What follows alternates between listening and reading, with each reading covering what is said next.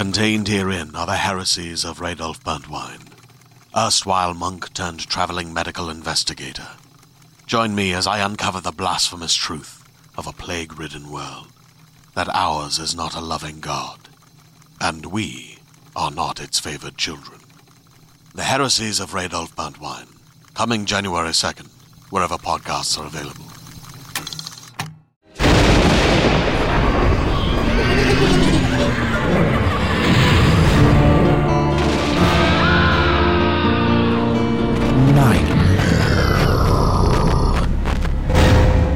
Welcome to the Nightmare Magazine Story Podcast. I'm your host, Jack Kincaid. Nightmare Magazine is edited by John Joseph Adams and Wendy Wagner. The stories of this podcast are produced by Skyboat Media, directed by Stefan Rudnicki and Gabrielle DeCure, in association with Jim Freund. Our second offering for the December issue is On the Origin of Specie by Vajra Chandrasekera. The story is read for you by Stefan Rudnicki. On the Origin of Specie is copyright 2019 by Vajra Chandrasekera. Vajra Chandrasekera is a writer from Colombo, Sri Lanka. His work has appeared in Black Static, Liminal Stories, and Three-Lobed Burning Eye, among others. He blogs occasionally at vajra.me and is on Twitter at _Vajra. And so ends this week's intro. So, without further ado, let's have a nightmare. On the Origin of Specie by Vajra Chandrasekera. In the tower where the tax collectors go, I am taken blindfolded up steps and through passages and through interminable pauses in open spaces, myself stumbling and held upright through a firm grip on my upper arm. In those pauses, and sometimes in passing while we move, the master of that grip speaks to others, their fellow bailiffs. The content of these exchanges is indistinct to me, a mumbling burr that I can only distinguish from other noises as the recognizably unnatural rhythm of human speech. My other senses have muffled themselves in solidarity with my vision. My hands, tied behind my back, are cold and stiff and unfeeling. My bare skin is cold. The naked soles of my feet are chilled on rough stone. Finally, my eyes are freed to a dark room. The first thing I do is retch, as if I'd been gagged. I fall to my knees and feel my hands being freed. The first thing I see as my eyes adjust to the near dark is a circular trapdoor set in the stone floor before me, and though I've never seen it before, I know from rumor that it leads to the oubliette, where money and traitors and deviants and tax registers go to die. This is the heart of the terror of this tower, its great monstrosity, feared in 13 cities and across the hinterland. My blood would chill if it were not already frozen. I am resigned, perhaps, because of course I knew this is how it would end for me. When the bailiff puts me in the hole, they don't taunt me. They don't speak to me at all. Their movements are slow and solemn, or perhaps distracted with the concerns of their own lives. Perhaps they have family at home, a child who studies poorly, a spouse whose love-making has dulled, a household whose budget is oh so close to becoming unbalanced. Or perhaps they are thinking about work, about the records that they will have to update in a moment concerning myself, my debts, and my disposition. They don't slam the trapdoor shut on me. It's worse, somehow, that it closes gently. I can hear bolts falling into place, and I am returned to absolute darkness. That brief experience of near dark in the room above begins to seem like the memory of a sunny day. The hole is narrow, an uneven circle less than 2 feet across, tight across the shoulders. The hole is eternal. I have already been here for days, I decide, since I've slept and awoken, and in the absence of the sun my body is my only clock. The hole is of uncertain depth. I have not yet heard a coin clatter, except to ring off our heads or bounce off the walls, which are noises of transition, necessarily intermediate, never final. I have listened carefully for the rolling, ringing clatter and silence that would signal a coming to rest somewhere in the depths, but I only hear the echoing expectation of that sound in my head, which I keep shaking to clear it. I will not confuse anticipation with memory. I will not. I'm still not far below the trap door. If I peer directly upwards, I imagine that I can make out the grain of its wood, even in total darkness. There is empty space beneath my feet. My hands and feet bleed sometimes from holding myself up. They've been skinned by friction, bruised by bad landings. My right ankle hurts the most. I stuck it out at a bad angle as I came out of a dream of being buried alive, screaming. And in that waking nightmare darkness, I think I fractured a bone. The hole is too narrow for me to bend down and feel it, or to raise my knee high enough. My feet and my head now exist in different worlds. I have come to terms with this. Prisoners' chatter and raving has it that the hole is bottomless.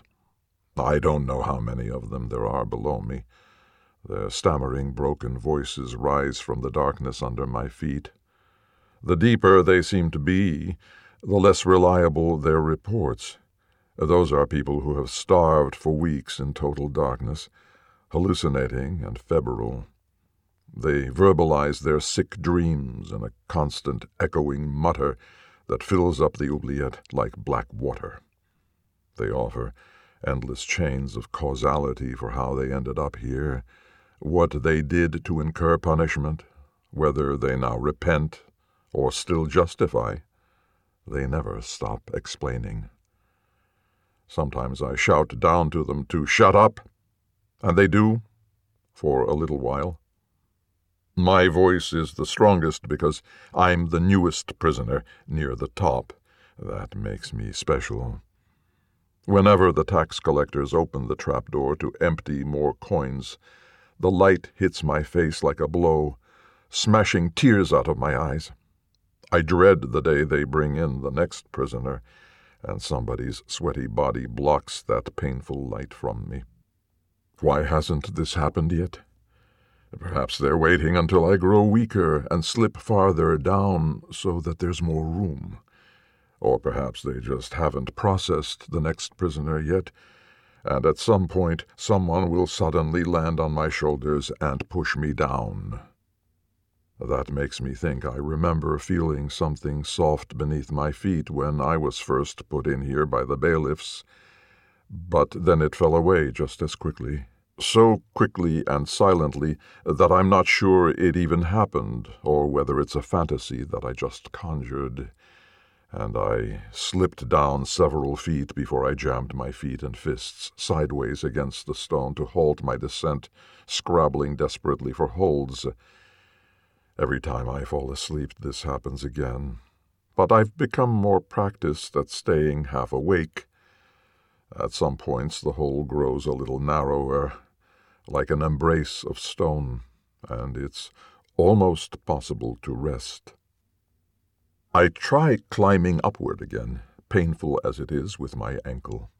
I make a little progress, pulling myself up with my arms, fingers scraping in the dark to find a crack or lip big enough to get a grip on. I spend a long time becoming intimately familiar with my small territory. The particular interstices and surfaces of dry stone, the cracks and ridges, the juts and depressions, so that I can navigate it. Here, this is the rock with what feels like a narrow nose, and this dimple beneath it that could be lips. I shall call it the face. I cup it in my hands. I fall in love with it. After a moment of hesitation, I lean in for a kiss. The lips are dry, then wet. East of the face is a very thin undulating ridge, the serpent who pursues the face. To the west of the face is a smooth and evil plain. If I rotate myself a little, a difficult process. First I press myself back and feel with my feet to the side, and in this way move in a slow arc by fractions of a degree. To the deep southeast of the face is a crack that I can jam my toes into and rest my weight a little. Of course, that's the bad ankle, so I can't put my whole weight on it, but still I name it the blessing. I firm up my grip on the serpent and push myself backwards so that I'm jammed tight against the stone behind me. I discover a small lip of stone near my ass and try to rest on it. For all that it doesn't protrude more than an inch, I decide to call it the chair. Perhaps this can be home. Perhaps if I hold here long enough, the serpent will catch the face. No, I should prevent that. I tighten my grip on the serpent with one hand and cup the face's cheek in the other, holding them apart. But then the tax collectors open the trapdoor again. I look up at the sound involuntarily, and a blinding light and a torrent of metal coins hit me at the same time. I lose my grip. I choke on coins, spitting, and slide down even farther than I had been. When the darkness returns and the coins are gone, except for one still caught between my teeth, I feel around for my familiar territory and can't recognize it. How far have I fallen? These are foreign rocks, all my mapped handholds and footholds gone. My beloved face is gone. I mourn the comfort of the chair. I even miss the fucking serpent, even with how much it made my fingernails hurt. I try not to think about the lost blessing at all. It would make me weep. I can no longer articulate that foot, which is hot and radiating pain like a sun, and I am forced to lift up my knee, thigh burning, and jam my entire shin against the stone to hold myself in place. I can feel the skin peeling slowly as I slip. I won't name features of the stone anymore, I decide. It hurts too much to lose them. My new holds are anonymous. They beg to become familiar with me, but I am resolute. I harden my heart. I turn my face away. Jammed into immobility with both feet and one hand, I take the coin out of my mouth and try to feel its surface with my fingertips. But my fingers are too raw for those subtleties. I don't recognize its denomination. It seems bigger than any coins used to be when I refused to pay the war tax. Perhaps the currency has changed in the world. Perhaps I've withered and become smaller. How long have I been here? A voice rises. A gray rasp, so frail and indistinct that it must come from a prisoner on the very verge of death, or at the very farthest depth, or both. Whoever they are, they whisper a heresy that the rest of us immediately and viscerally reject. All our fantasies of escape center on the trapdoor above. We talk about how we will climb up and break out when the tax collectors next open up. The proposal currently ascendant in the discourse is a surprise attack, with an overwhelming swarm of rebelling prisoners crawling out of the pit, slapping aside the baskets of coins before they can be dropped on us, overpowering the bailiffs through numbers. But this will not work because we are too weak and too isolated, the voice insists with maddening certainty. Instead, they claim there is another way out at the bottom of the hole, not the top. The hole is not bottomless. There is an exit. The oubliette doesn't begin in the cellar of the tax collector's tower, but at its top. If we survive until we reach the bottom, they say, we will be able to exit at ground level. We will have served our sentence. Other voices deny this claim and mock the heretical voice. We will drown in Specie first, they all agree. This is the consensus eschatology in the whole. All my dreams are waking dreams now. I can never truly sleep without being held to the grindstone for dreams of falling. In my dreams I see the sun. In my dreams I think of myself in the sun, refusing to pay, obsessively explaining myself. It was a simple choice, I thought. It was simple, for all that I complicated it.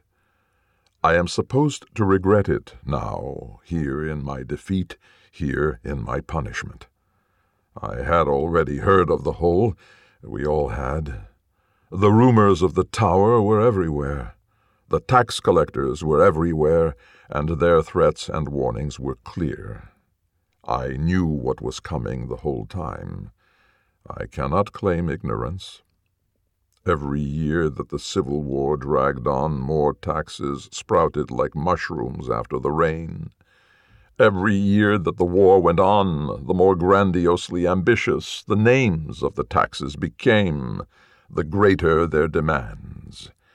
3% on every transaction for the nation-building tax, 4% for the peace and reconciliation duty, 5% for the reunification and reconstruction levy.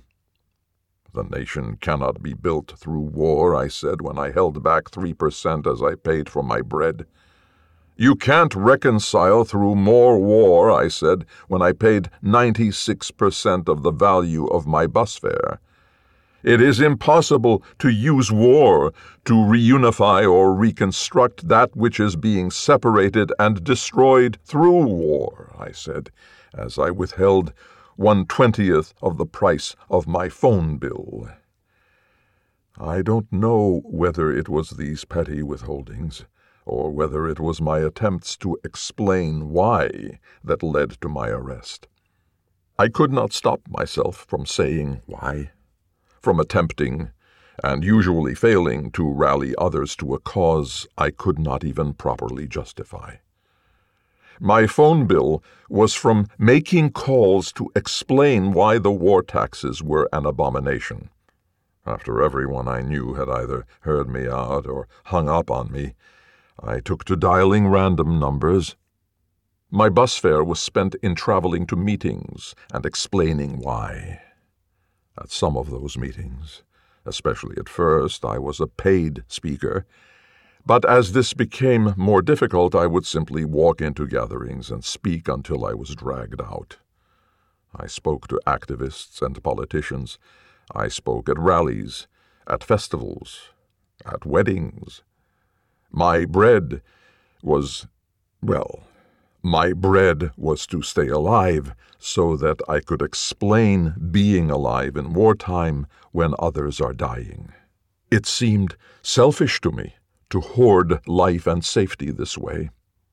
That was the only debt I acknowledged. I was trying to pay it back. I was told many times that my refusal to pay was foolish and a waste of activism and energy, and indeed it was. I was told many times that my refusal was pointless and perhaps even counterproductive, and indeed it was. I was told many times that the war could not be ended this way because this is not how money works. I was told that I don't understand money or taxes or any part of the unholy gramarye of monetary policy or fiscal policy, and that too is true. The government did not and does not require the coin of the South to prosecute the war in the North. The government is the issuer of currency, father and mother of coin, both source and definer of value, and being unwilling to inflate that currency as far as necessary, being unwilling to accept any price for victory, cannot be starved of funds. I understood that I did not understand. In not understanding, I believed, and what I believed, and what I would say again and again, was this: if they don't need to raise the money for the war through taxes, then the only reason to tax us is to entangle us in moral complexity. This is not about money.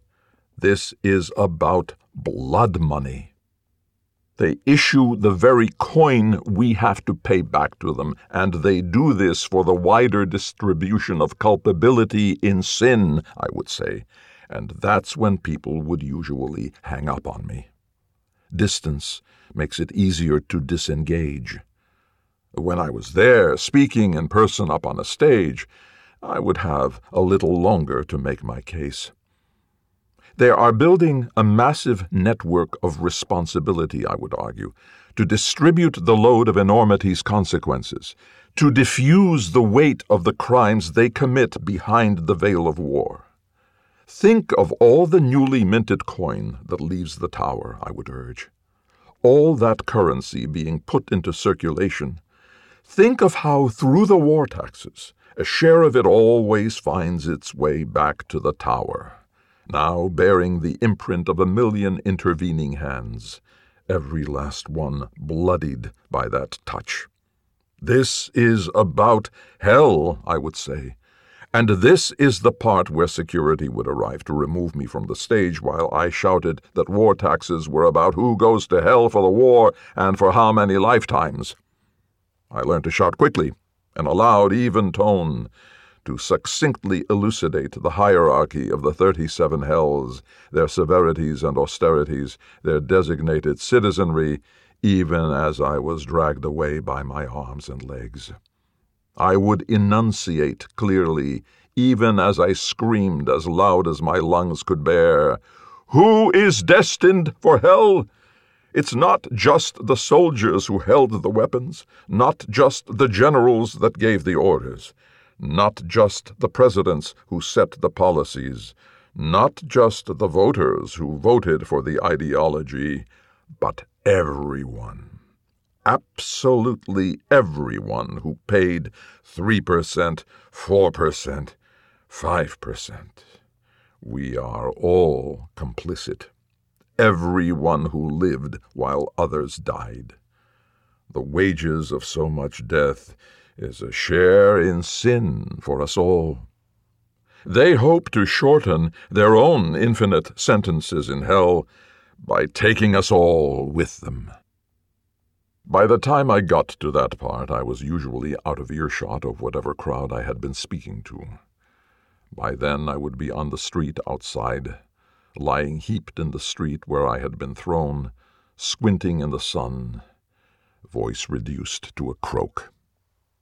Those last lines usually came out in a hoarse mutter. Even I didn't truly want to hear it. Dislodged from my perch of waking dreams by feet abruptly landing on my shoulders, I slip farther down and scramble to arrest my slide before it becomes a fall. I am meant to regret, now that I hurt. Pain is meant to harrow me, to humble me. It does. But they don't understand that I was already humbled. Hell is not the whole, though the whole is hell. The tower is hell. The hinterlands are hell. The 13 cities are hell. We are all already there. I do not regret, even in extremis. I am a fool who understands nothing, but I understand myself.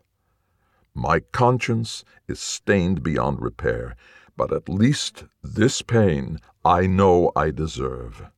Brought so low, falling so far, I am home. I allow myself to slip down. In the end, I choose it. It's easy.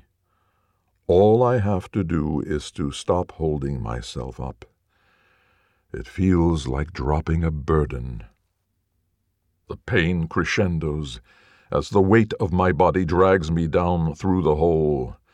With the holes narrowing, I lose my skin first, and for a while I am lubricated by the last of my body's fluids. My desiccated bones break to allow myself to pass through gaps that grow narrower still. But the pain fades. I have lost track of my sense of my own body. I can't feel the limbs.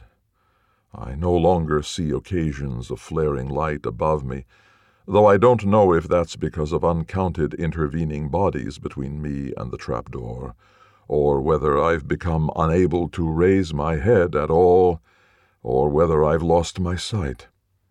I no longer hear coins clattering about me, or feel that torrent of metal.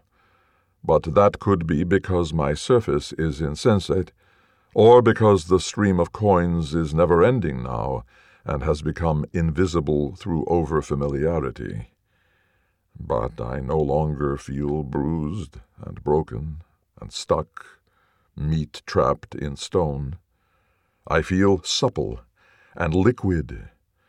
I pour down the hole, streaming and flowing, moving faster and faster. If I land, I think I will splash, not shatter. But perhaps that voice of old was right, and I will simply flow out of a door at the bottom of the tower, tinkling silver like a stream. I raise my own voice to reiterate this theory up the hole, but I can't tell if I'm speaking or not. I'm rushing.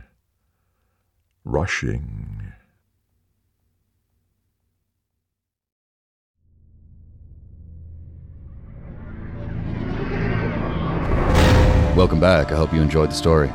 Please consider making a stop at our website at nightmare-magazine.com. If you'd like to help spread the word about the Nightmare Magazine podcast, go to iTunes, find the Nightmare Magazine podcast, and leave a review or rating there. Nightmare Magazine is published by John Joseph Adams. If you haven't already subscribed, check out our many options at nightmare-magazine.com/subscribe. The stories of this podcast are produced by Skyboat Media, the most respected independent audio production team on the West Coast.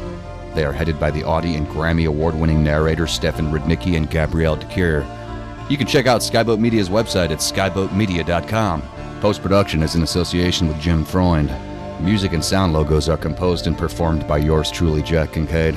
There's other ways you can be notified of new Nightmare Magazine content. You can subscribe to our free monthly newsletter RSS feed, follow us on Twitter, or like our Facebook page. If you visit nightmare-magazine.com and click on this month's editorial, you'll find links to all of our social media pages. This podcast is copyright 2019 by Nightmare Magazine. Thanks for joining us. Sleep tight.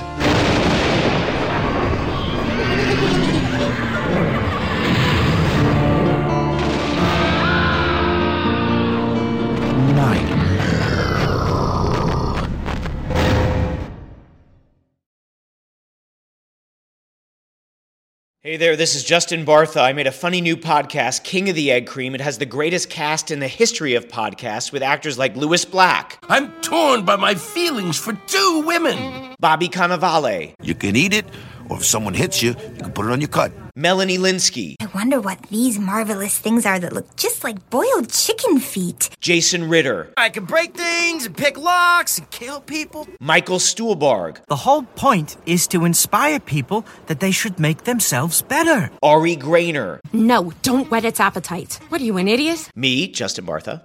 That's not just any egg cream, that's a Lemke's special. And all narrated by the hilarious Richard Kind. This is the story of Harry Dalowitz and how he rose from nothing to become New York's King of the Egg Cream. So if you like funny true stories, come listen to King of the Egg Cream, available wherever you get your podcasts.